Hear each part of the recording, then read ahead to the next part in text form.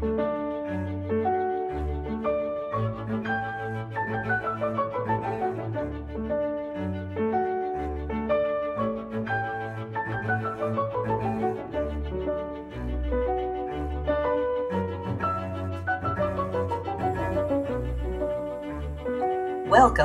to the European Vascular Podcasts.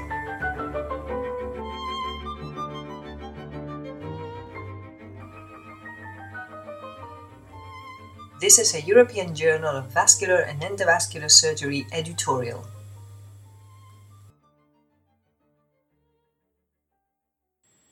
Understanding Confounding in Observational Studies by Drs. Lawrence Muley and Florian Dick.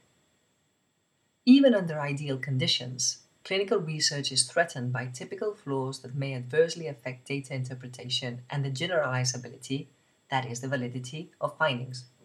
Critical appraisal of scientific reports is crucial and requires a clear understanding of such flaws. Whereas the first part of this editorial dealt with various forms of bias, this part aims at illustrating the concept of confounding.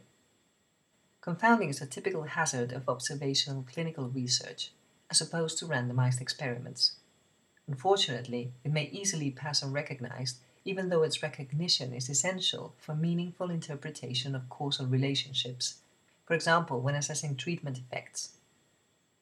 Confounding occurs when an apparently causal relationship between an exposure, for example a treatment, and an outcome is in reality distorted by the effect of a third variable, the confounder. By definition, confounding factors must fulfill three criteria.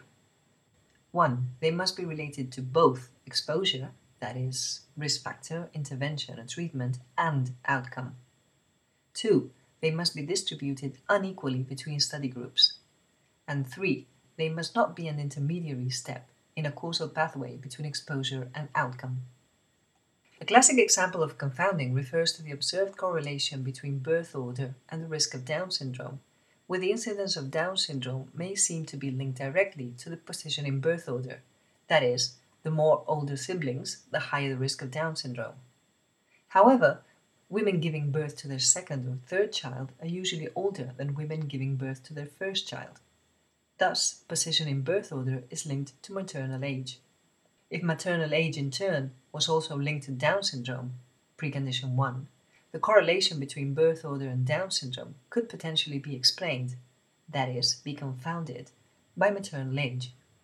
Indeed, stratification by both maternal age and birth order shows clearly that the apparent predictor position in birth order does in reality not correlate independently with the risk of Down syndrome, but only via confounding by maternal age.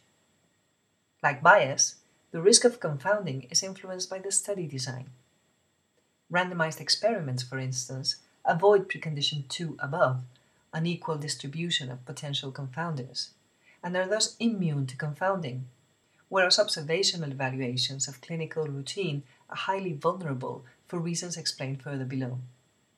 In contrast to bias, however, the risk of confounding can and should always be addressed by statistical measures, that is, statistical adjustments for all potential confounding factors. Of note, the effect of such adjustments is naturally limited to known and measured confounding factors. The simplest statistical method to adjust for confounding is stratification, that is, grouping the sample into different layers, strata, according to potential predictors.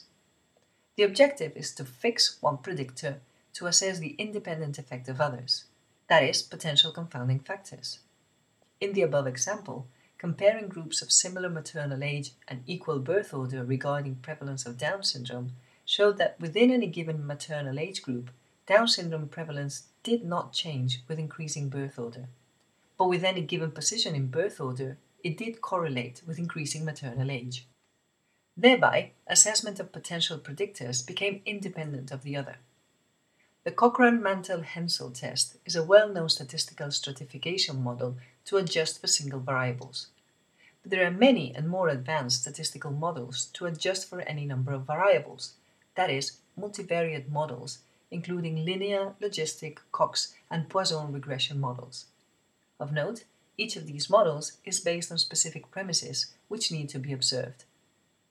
In vascular surgery, clinical decision-making typically considers patient-related factors including age, gender, frailty, cardiovascular risk profile, and many others. These factors may not only affect treatment decisions and choice of interventions, but they typically also influence outcomes, for example, patient survival or complication rates. Therefore, studies observing clinical routine to evaluate treatment efficacy, outcome studies, are at particular risk of confounding. Crude, that is, unadjusted, comparisons may just reflect unrecognized confounding by above contextual factors rather than actual treatment effects. As a consequence, observational studies should always be scrutinized for whether outcome assessment was adjusted for potential unplausible confounding factors. Keeping in mind that any statistical adjustment is limited to known and measured factors, a risk of residual confounding will usually persist in outcome studies. In conclusion, acceptance of reported outcome differences between treatment groups, that is, of treatment effects, must always be pondered against the possibility of unaccounted confounding by a third factor, which might have caused the effect in reality, and not the treatment.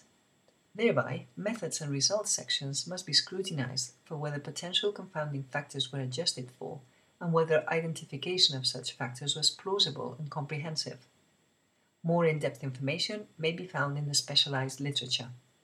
The complete reference for this editorial is European Journal of Vascular and Endovascular Surgery, year 2018, issue 55, page 737.